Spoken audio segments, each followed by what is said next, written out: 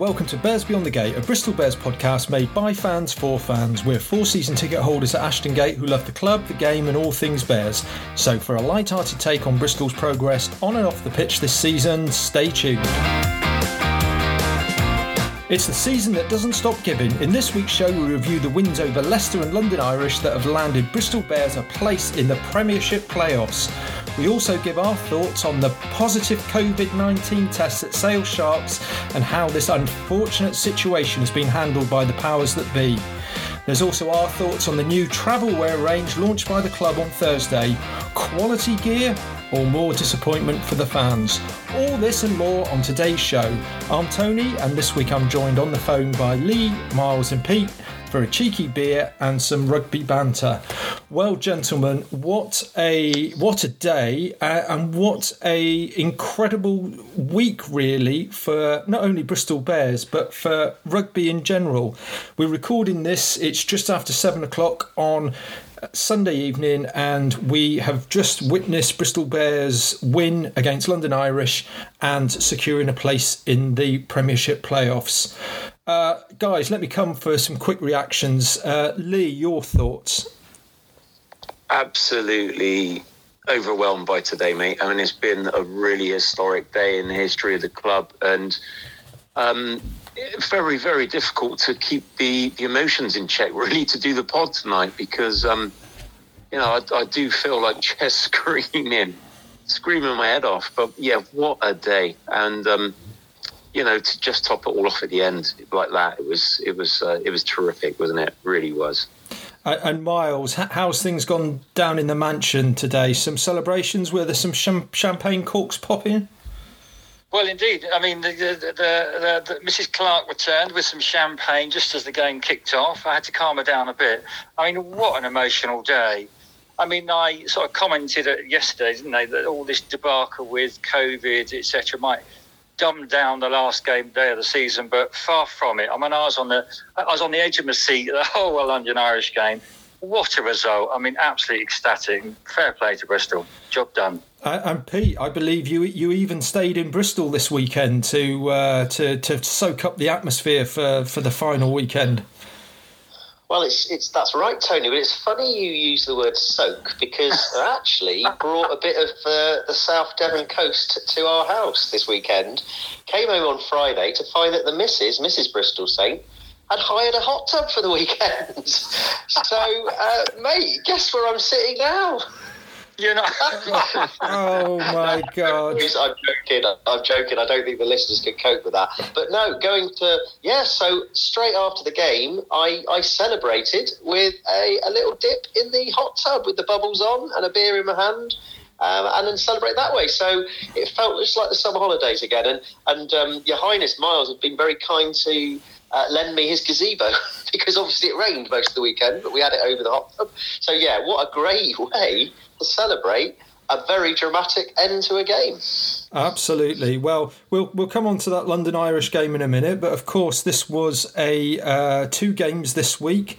The first being on Wednesday night at a soggy Ashton Gate, and Bristol won 40 points to 3 against Leicester. Let me come to you first, Lee. Your kind of overall thoughts on that performance on Wednesday night. Well, I'll be honest, Tone. I mean, we know that it was, it was a young Leicester Tigers side that Borthwick had put out.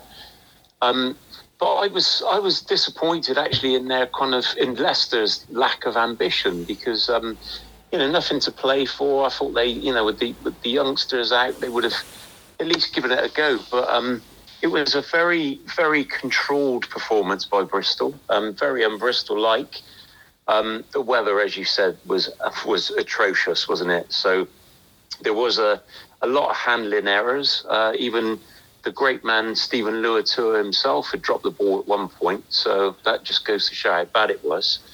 But yeah, I just thought that, I know you can't really complain about a 40 points to 3 victory over Leicester, but I just felt it was we did what we needed to do, but bit disappointing from Tigers' side, really. And Pete, your thoughts again? It was a bit of a slow, sloppy start by Bristol. I know the conditions weren't great, but how did you sum up the game? Well, to be honest, Tone, I didn't watch it. What? I had a parents' evening. Yeah. So I had a parents' evening that went on from 4:30 to 7 o'clock. And of course, I had thought to myself, that's all right. I'll rush home. I'll be able to watch the game at 7:45, and forgot that it started at about 5:30, didn't it? So all I did, Tone, was I saw all your WhatsApp messages and thought, well, I don't know if I'm even going to bother to watch the highlights. But actually having watched the highlights briefly, it looked a bit of a disappointing game, like Lee said. Again, it's a bit ironic that we can be disappointed with a bonus point win. I think it was perhaps one of those games that we just file away as job done, and obviously set us up for the rest of the week. And Miles, I think we were, was it 7-3 up after about 25 minutes? Looked quite comfortable, but then, like we've done so many times this season, just that last kind of 60 minutes, we exploded through the gears. Any performances in particular that stood out for you from the Bristol team? I've written down one. Obviously, to come on and start, I thought Johan Lloyd had a fantastic game. Their number 10 was by far their best player on the pitch. I think his name's Zach Henry. Correct me if I'm wrong. He was firing up the up and unders, left, right, and centre, knowing that under the high ball we may suffer. But Johan Lloyd, I think, had super glue on his hands. He caught every ball, made some great runs. Obviously, did a fantastic dummy and a try. In the terrible conditions, he looked brilliant. Well done to him. Yeah, and one player that I thought absolutely stood out. In fact, I'd go as far as to say I think it might well have been his best performance in a Bristol Bears shirt was Jan Thomas. I thought he had an immense game on Wednesday night. And the fact that, he gave it his all for whatever it was, 55, 60 minutes, got subbed off. And then, of course, Max Lahif had the calf injury. He came on and then had to switch sides of the scrum later on as well. I just thought an absolutely outstanding performance.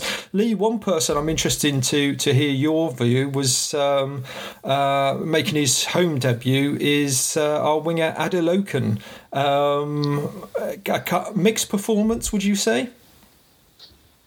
Without being too critical, Tone, I don't think it was that mixed. I didn't think he had his best day at the office. When he's got the ball in hand, I think that he's a threat going forward. But I wouldn't, I know he's just joined and I know that he needs to get up to pace, but I don't know if he would be someone that we would retain at the end of the season, if I'm honest. Yeah, certainly every time the ball went up and he was underneath it, he looked a bit shaky. But I did think, there was a real turn of pace and going forwards looked quite a threat. But I think you're right. The way this squad is building, whether there'll be a long-term place for him, I think that's quite questionable. So a fantastic win for the Bears. Let's not forget, this is Leicester Tigers.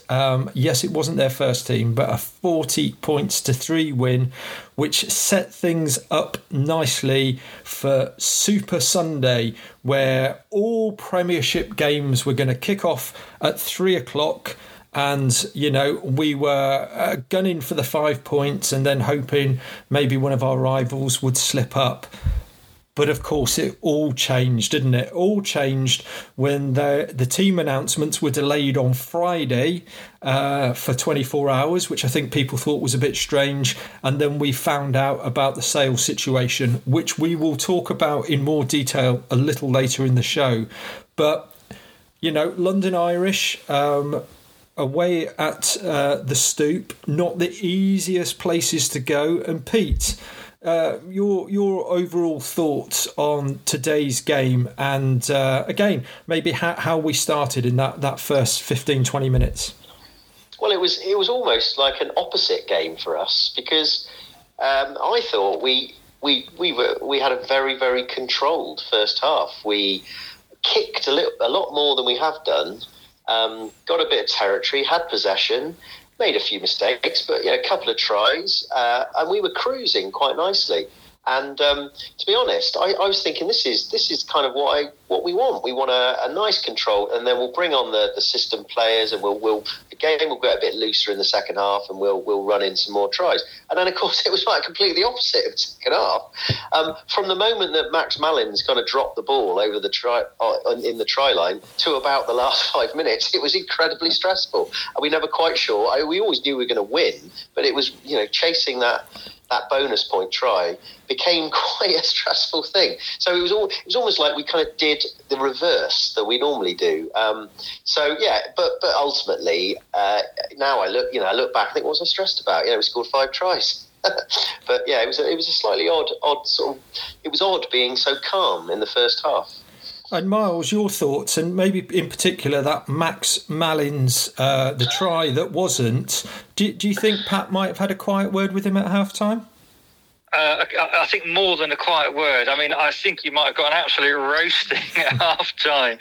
It was clear. I think it was pretty clear for everyone to see, wasn't it? He tried to switch hands to tap it down as close to the post as possible, and then he almost looked at his hands in disbelief, didn't he, when he dropped it, as if to say, how did that happen? It's a bit wet. I mean, it was slightly embarrassing. He realised he's made an absolute booby. He looked a right idiot. And fair play. I mean, up to then, his kicking had been fantastic out of hand.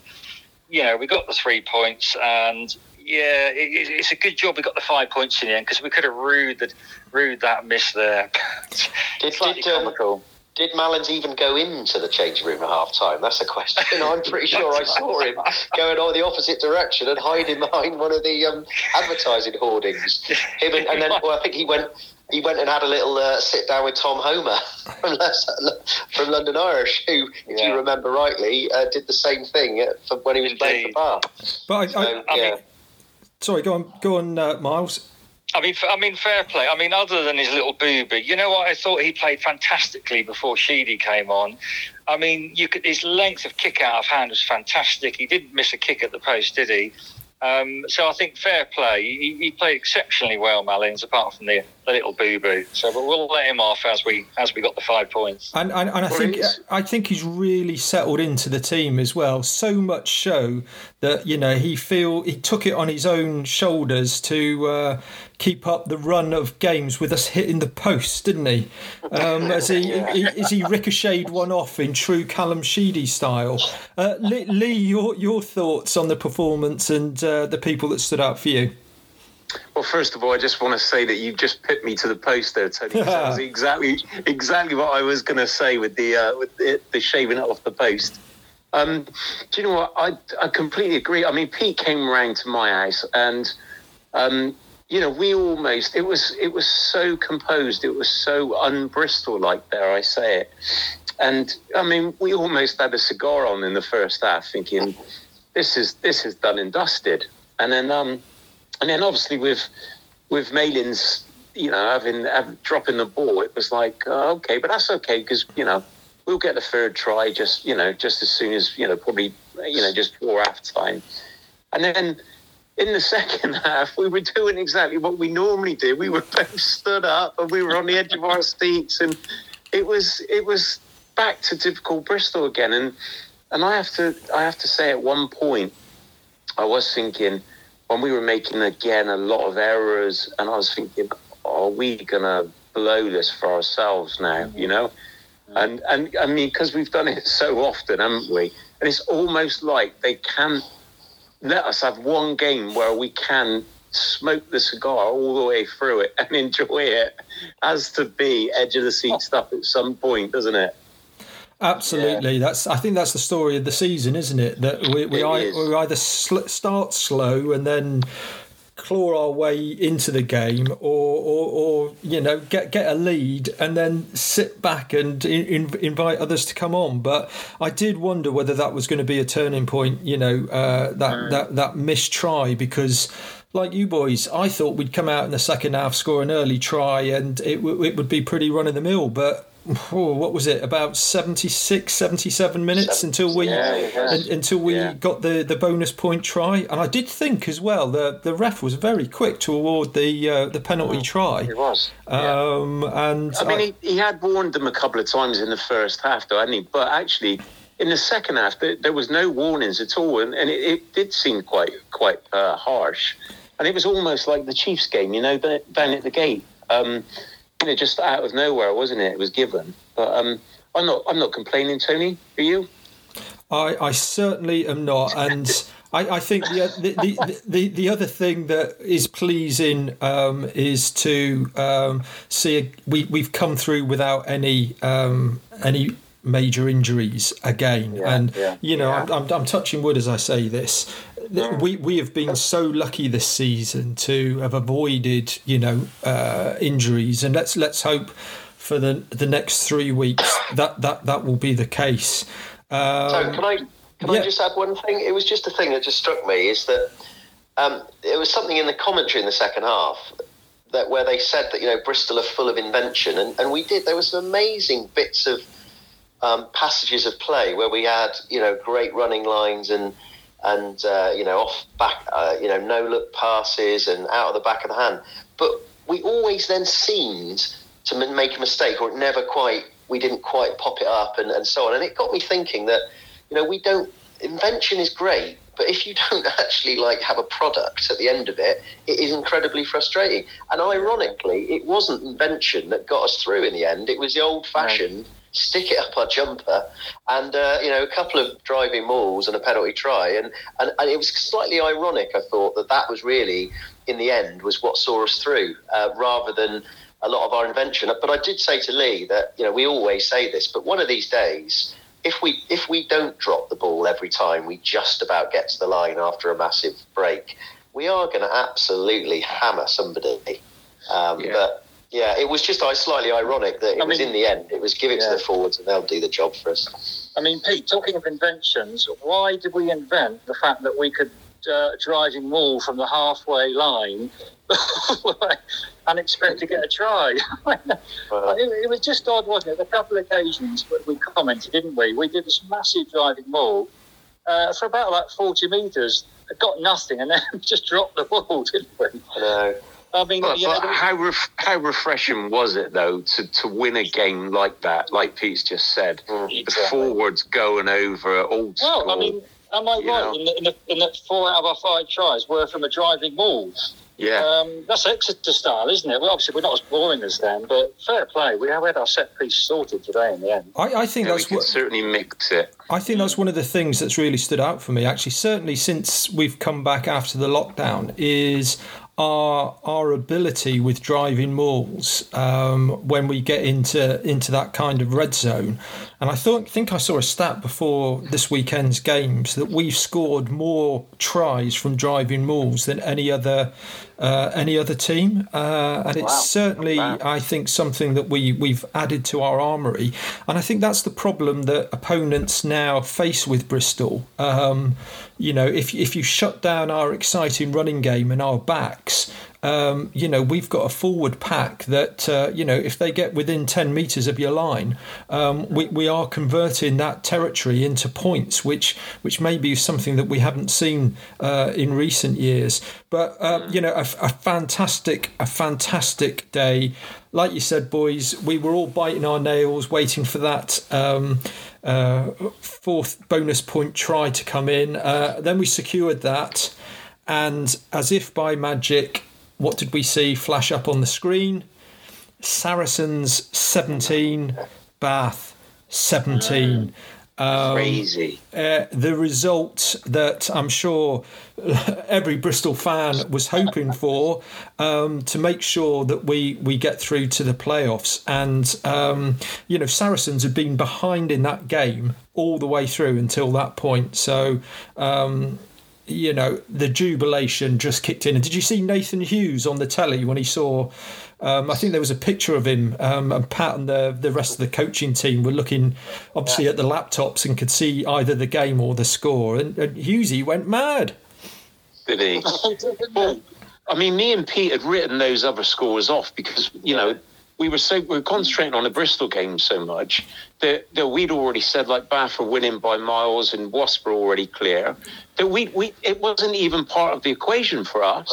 And then when we saw the score bounce up, we were like, what is that? 17 all? It was crazy.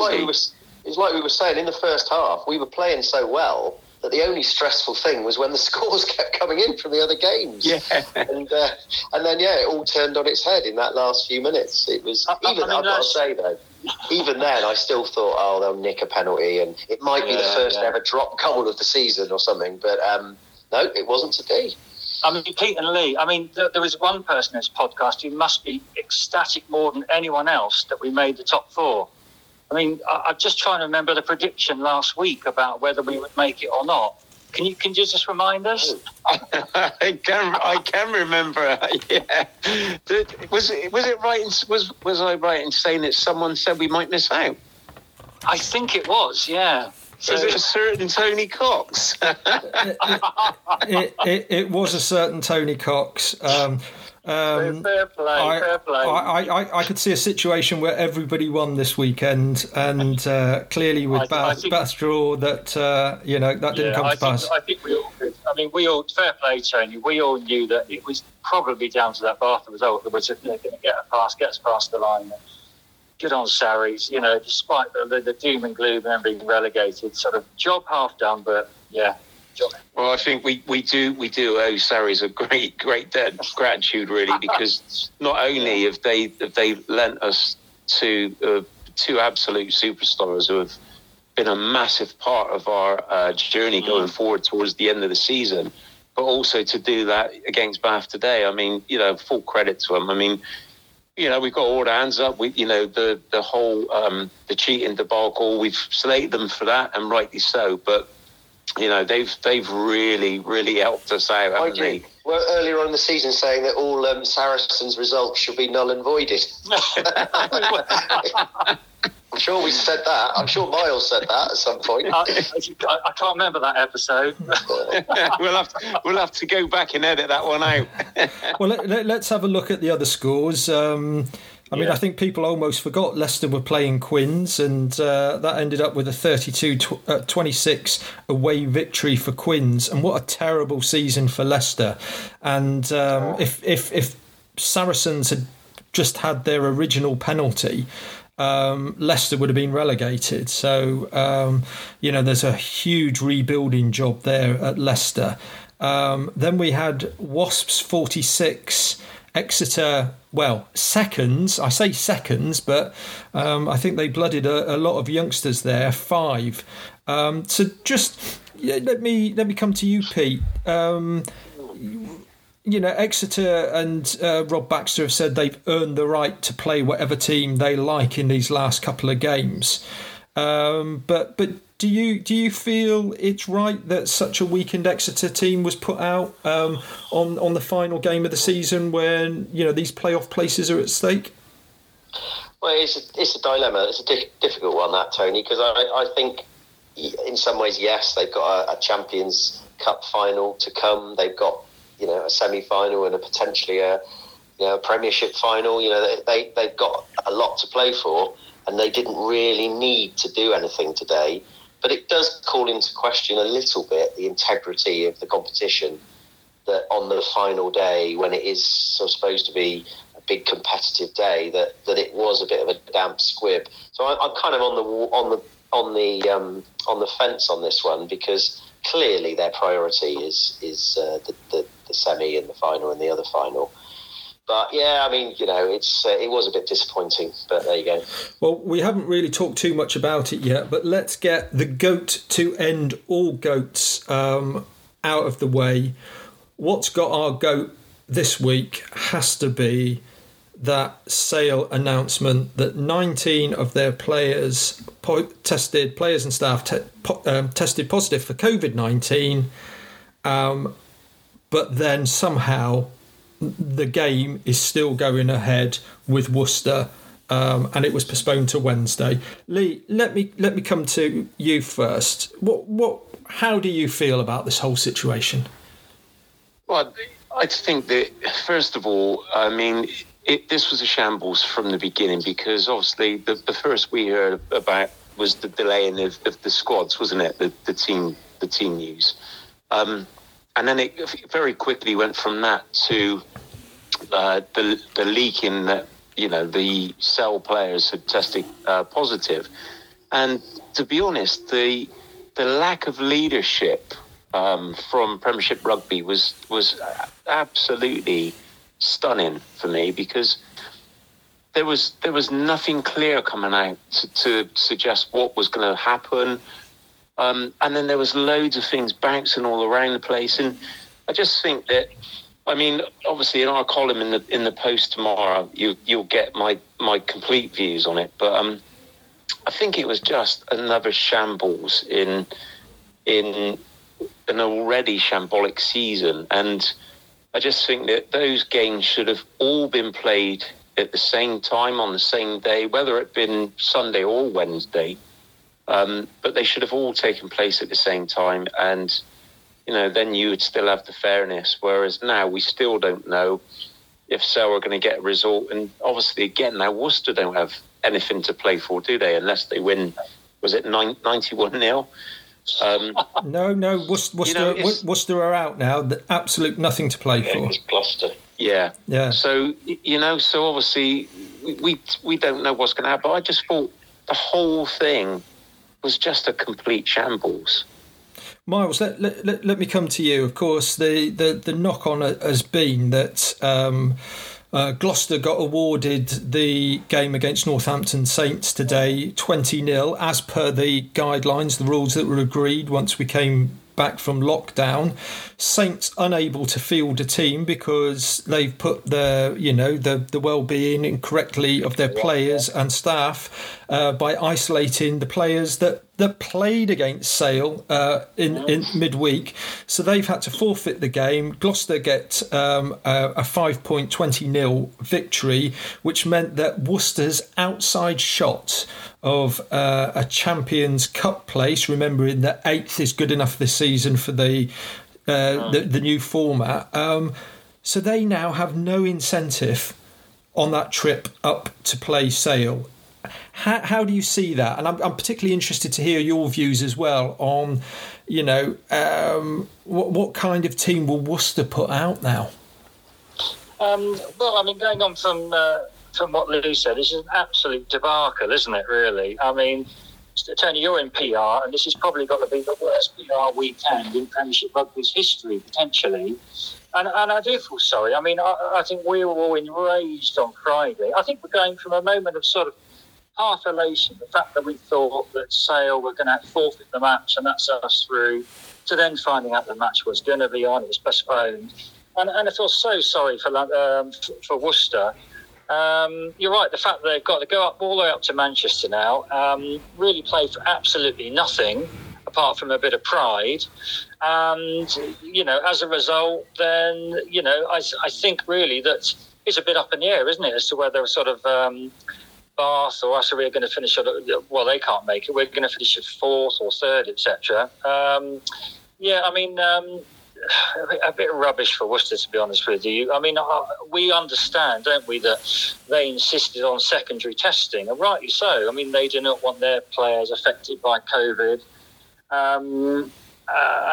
But you do feel like, what's the point in getting on a coach on Wednesday, other than just to fulfil PRL's glory of getting the season done and dusted, really, and like Pete said, maybe this has just come down to a money thing other than anything else. So a bad day in rugby, I'd say. And Pete, Tony, can I just add something to this, because I'm sticking my neck out on the line a little bit here, but it has been suggested as well that the Sale players had gone out after the Premiership Cup final win and done a little bit more celebrating than they possibly should have done. And there is a suggestion that this scenario might have occurred from that particular situation. So I'm just putting that out there. I didn't know if you guys had heard any of these rumours, but 19 players and staff, that's a lot. I mean, these guys get tested, 2-3 times a week? Well, yeah, absolutely. There's been allegations on social media, hasn't there, that the squad went out and celebrated at at their clubhouse after the Premiership Cup win. When was that? That was last week. There's going to be a full investigation, and it was interesting to hear Rob Baxter, the Exeter director of rugby, talking before their game. And the first question he was asked was, because he came out earlier in the week saying, actually, we should ease off on the testing now because it's proving, there's very few tests. And he held his hands up with a smile and say, I'm not going to talk any more about testing. I've learnt my lesson. I'm going to shut up. But something has gone really, really wrong here because, all through COVID, the teams have had the odd one or two people that have tested positive. To go from that to all of a sudden in 1 week there being 19, something has happened really, really wrong. And let me come to Pete, because Pete, what do you think the consequences should be? What do you think will happen, and what do you think the consequences should be for Sale? Well, there is a review, isn't there? An audit, they're saying tomorrow, where they're actually going to be auditing sales protocols, as far as I understand, which makes me think that Lee's point about something's gone a bit awry may well be on the agenda. And so if Sale, I guess, has been seen to have broken protocol, then I imagine that that game might get forfeited, and therefore Bath will stay in fourth or whatever, and Sale won't get it. So I agree with you. And what I don't understand about this whole thing, I've got to say, and then there are massive consequences, because if 19 people, let's say, or whatever it is, in the club have tested positive, they're not in a bubble. They're not being isolated from their families and real life. So I'm under the impression that if you are in close proximity to somebody who has been tested for COVID, you have to self-isolate for 2 weeks. So, my example is at school, we've had a whole of our year 10s have been off. And they're still off until next Thursday because one student tested positive immediately, because they were in a bubble, as in they were a year group, which is kind of like a team.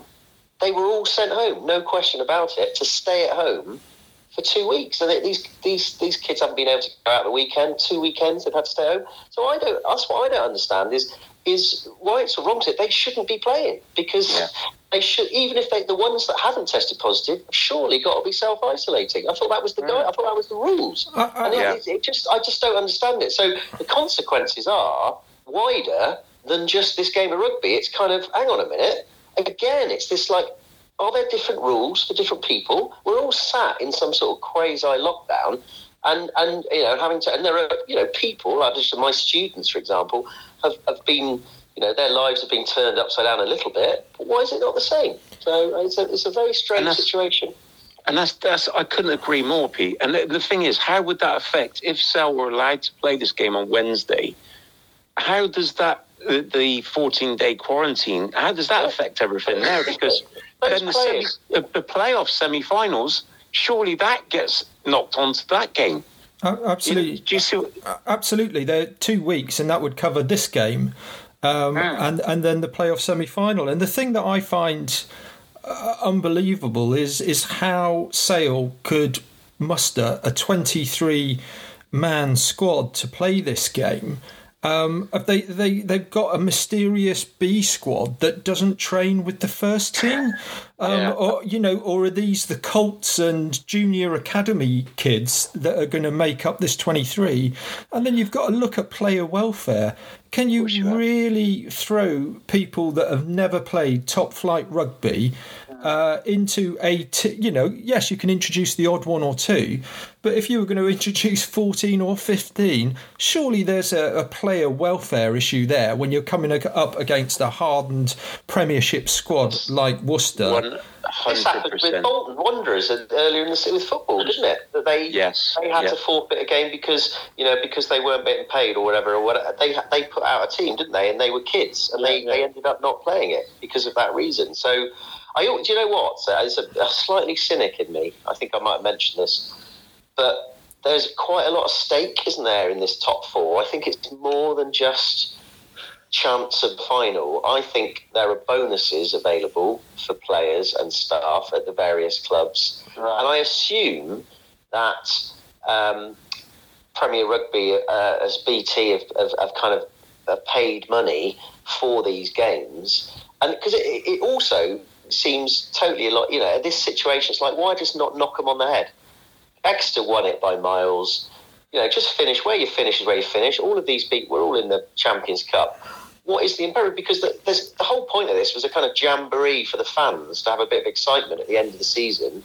It's costing the clubs money, I imagine, to run these games. Well, I just think there's a weird. I don't know. I'm being cynical, but there's other forces beyond, and I find it difficult when Premier Rugby put a statement out saying our only priority is safety and welfare. I think, whoa, I'm not sure about that.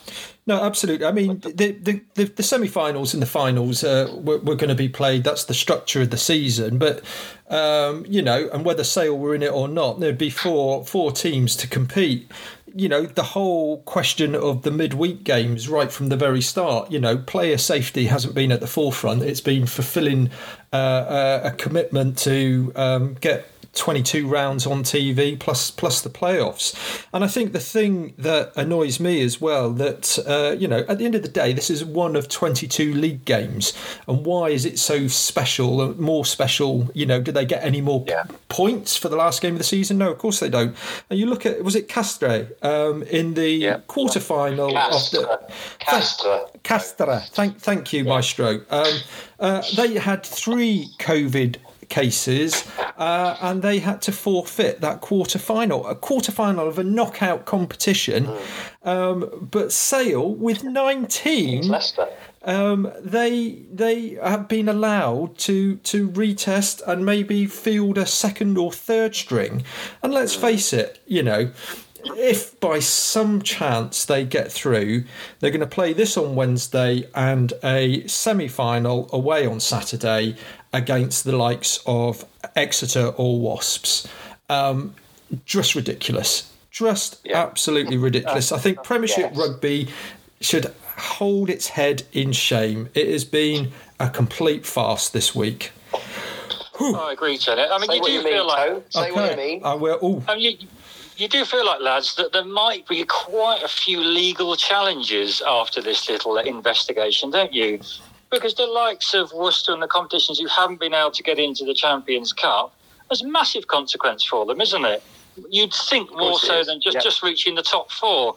So we haven't heard the end of this, have we? And certainly haven't a few lawyers are going to make a bit of a packet from this debacle, yeah. I think that's a really good point, Miles, because you think if somehow Worcester do win and knock Bath out, you can see the legal challenges there. And Worcester, we've got a lot of time for Worcester as a rugby club.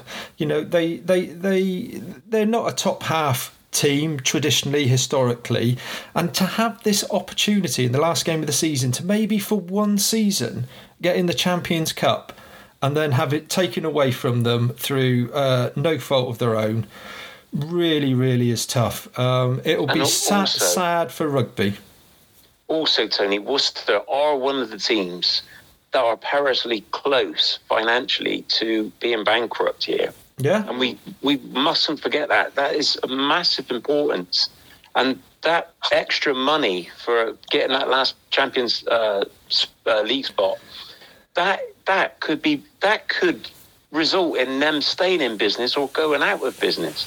And the last thing we want is, we've already said this on previous podcasts, but the last thing we want is to start losing teams from our league now, because we're already at crisis point, and that losing that place for them could be absolutely disastrous for Worcester Warriors. Absolutely. The ramifications are going to take quite a while. I mean, what a season it's been with all the Saracen stuff. And do you remember the Scotland threatening the legal challenge because their game in the Rugby World Cup as well potentially might have got cancelled and they'd get knocked out? I mean, my God, I will be glad that this season's put to one side after Bristol do the European and domestic double. So, boys, let's move on. Well said, sir. Well said at the end. You're listening to Bears Beyond the Gate, a Bristol Bears podcast made by fans for fans. We're available on Apple Podcasts, Spotify, Podbean, Amazon Music, Buzzsprout, and many more platforms. If you like what you hear, please leave a review or rating for the show. You can contact us with your comments and ideas by email at bearsbeyondthegate@gmail.com. On Twitter, we're Bears Beyond Gate, and on Facebook, you can like and follow our Bears Beyond the Gate page. Now, it wouldn't be the Bears Beyond the Gate podcast if we went more than one or two editions without having something to say about the club shop and the range and gear that are in the club shop. And this week, on Thursday, the club unveiled its new travel wear range, all made by Umbro, modelled by quite a few of the players, as we put out on Twitter the night before the Leicester game. So let me come to the king of sartorial elegance himself, Miles, the Duke, to get your views on the new range. Is it a thumbs up for you or a thumbs down? Or you're undecided yet? I think I'm already decided. You know me, boys. I like to be a bit of a thorn in the crown of Bristol Sport's fantastic wear. And on this occasion, I think yet again, I probably wouldn't be travelling to a Bognor Regis on a saga holiday in this travel wear, lads. I mean, despite maybe having a little bit of fleece lining for the elder generation of fans who might need a bit of warmth in the season, I mean, I think we all agree our disapproval in ironed-on print on tops goes no end, really. We like a bit of embroidery. We thought Umbro would be a big name, bringing us quality gear. It looks overpriced and, underbuilt. So you probably expected nothing less from me. Pete, let me come to you now. Just let me check. You got your face mask now, haven't you? That arrived. I've got the face masks. That's good. Your thoughts then, and picking up that point from Miles. We've got like a hooded fleece at 65 quid, a sweatshirt at 55 quid. Would you have expected an embroidered badge on those garments for that kind of price? Well, we got to go with the times. Maybe embroidery is a bit passé, and it's integrated logo wear is the way forward. I've got to say, I'm slightly in disagreement with His Highness. It was only a few weeks ago you were slagging off the kind of this sort of multicoloured trim, and now they've produced something that doesn't have any multicoloured sort of trim, and you're slagging that off as well. It's like, I don't know what you want. To me, I'm looking at it. I'm actually looking at it on my iPad at the moment. I'm thinking Andy Oren in his little grey top and shorts looks quite smart.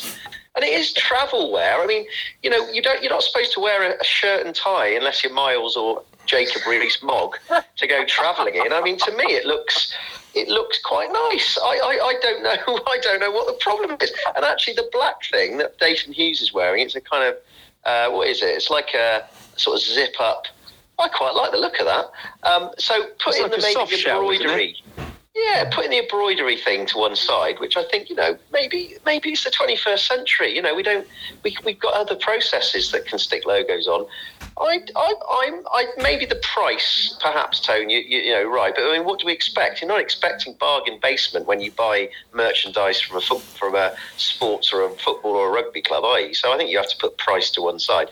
And then, of course, I can't really tell on that because I've not actually felt the feel of the cotton in my hands, so I can't really judge the price. But I think you're a bit. I know what Lee's going to say, so I thought I'd get in there quite early and say, for me, it's a thumbs up for once. Well, Pete, thanks for that. And of course, Miles, if it's not got a bit of ermine on it, he doesn't tend to wear it.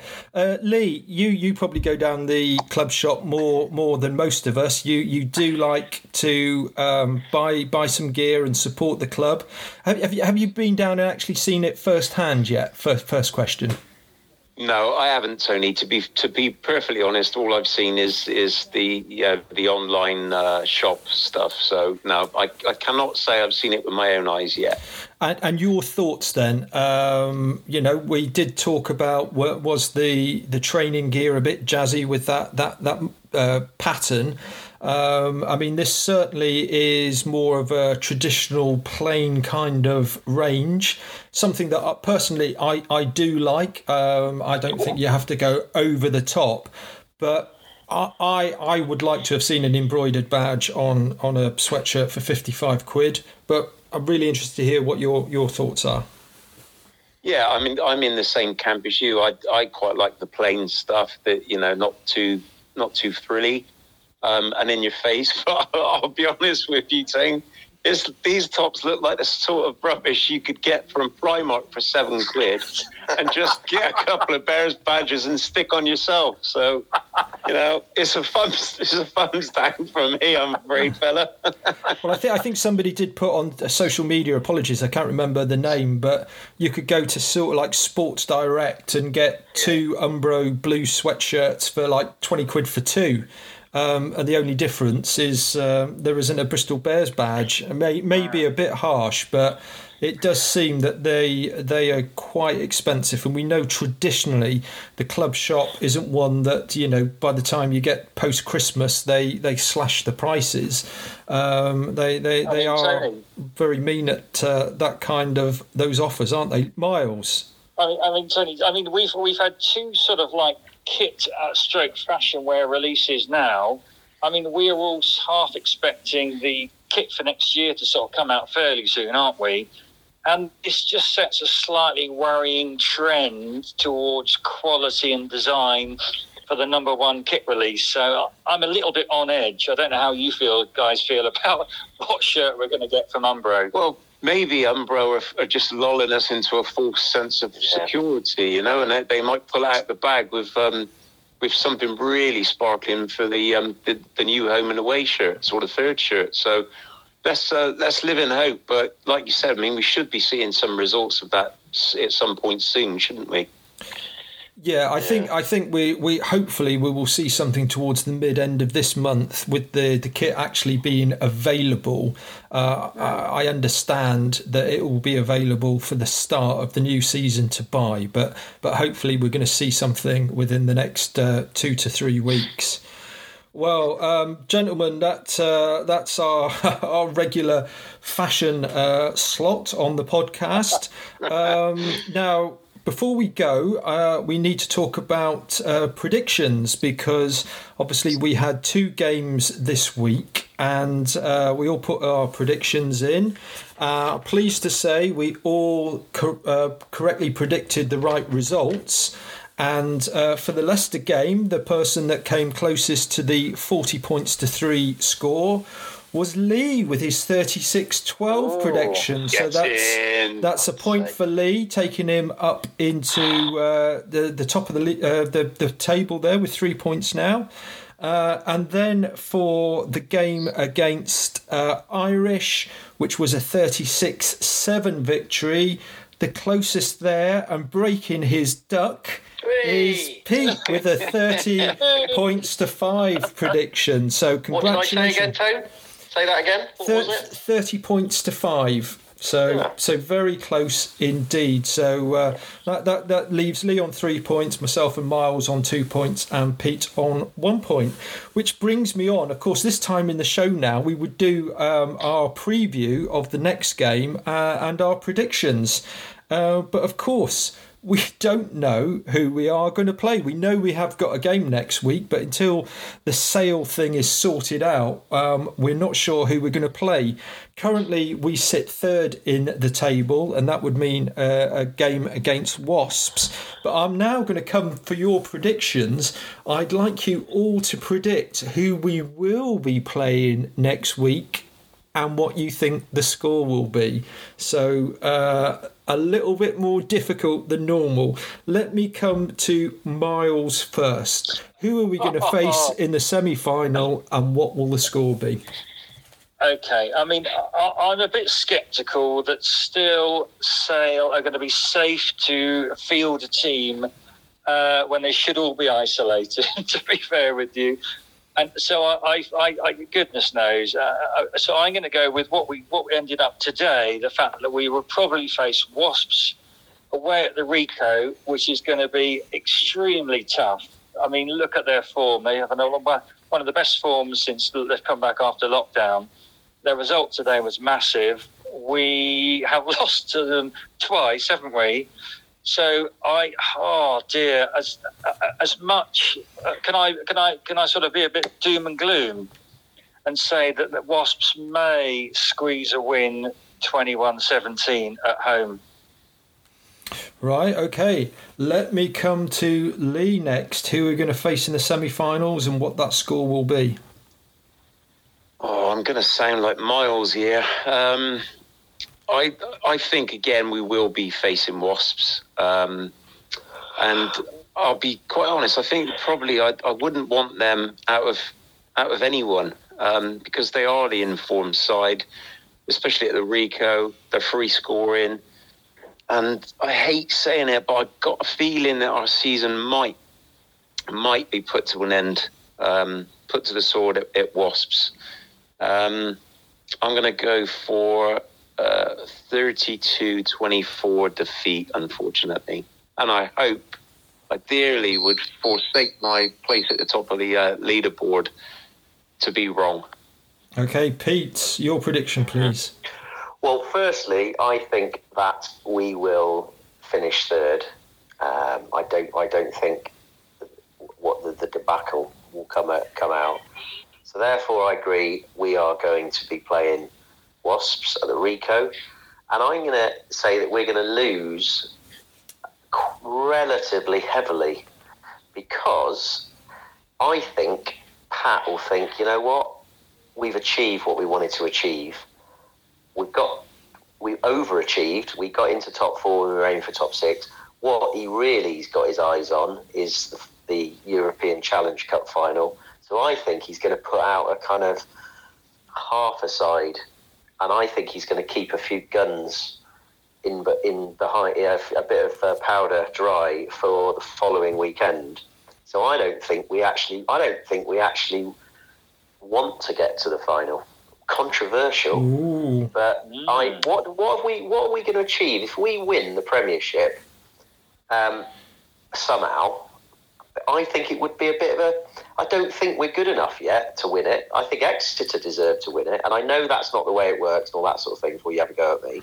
But I think I don't think Pat and his mates and his or the team and his coaches, I think that we're going to be in a position to win the Premiership until at least another year or two. So my little controversial little thing here is that we may put out an average side, and I don't want to belittle any players that are picked in that. But you know what I mean? It's not going to be any time tonight for a prediction, Pete. To win. So, because I'm trying to think while I'm talking, I think we are going to lose 30-10. 30 points to 10. And what did you say, Miles? 21. I said 21-17 to Wasps. 21-17. Right, well... As a prediction, sorry. Seeing I was out of step with you guys last week, I'm going to continue with that.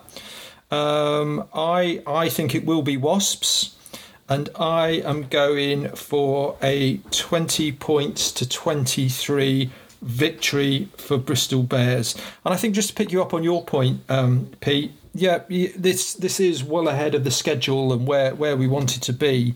But if the opportunity is there to become champions of England for the first time for this club, you are in a semi-final and you have got a team that are playing the kind of rugby that we have. Surely you have got to go for it. Surely you have got to go for it. And don't forget, we will have the luxury of having a week to prepare for this.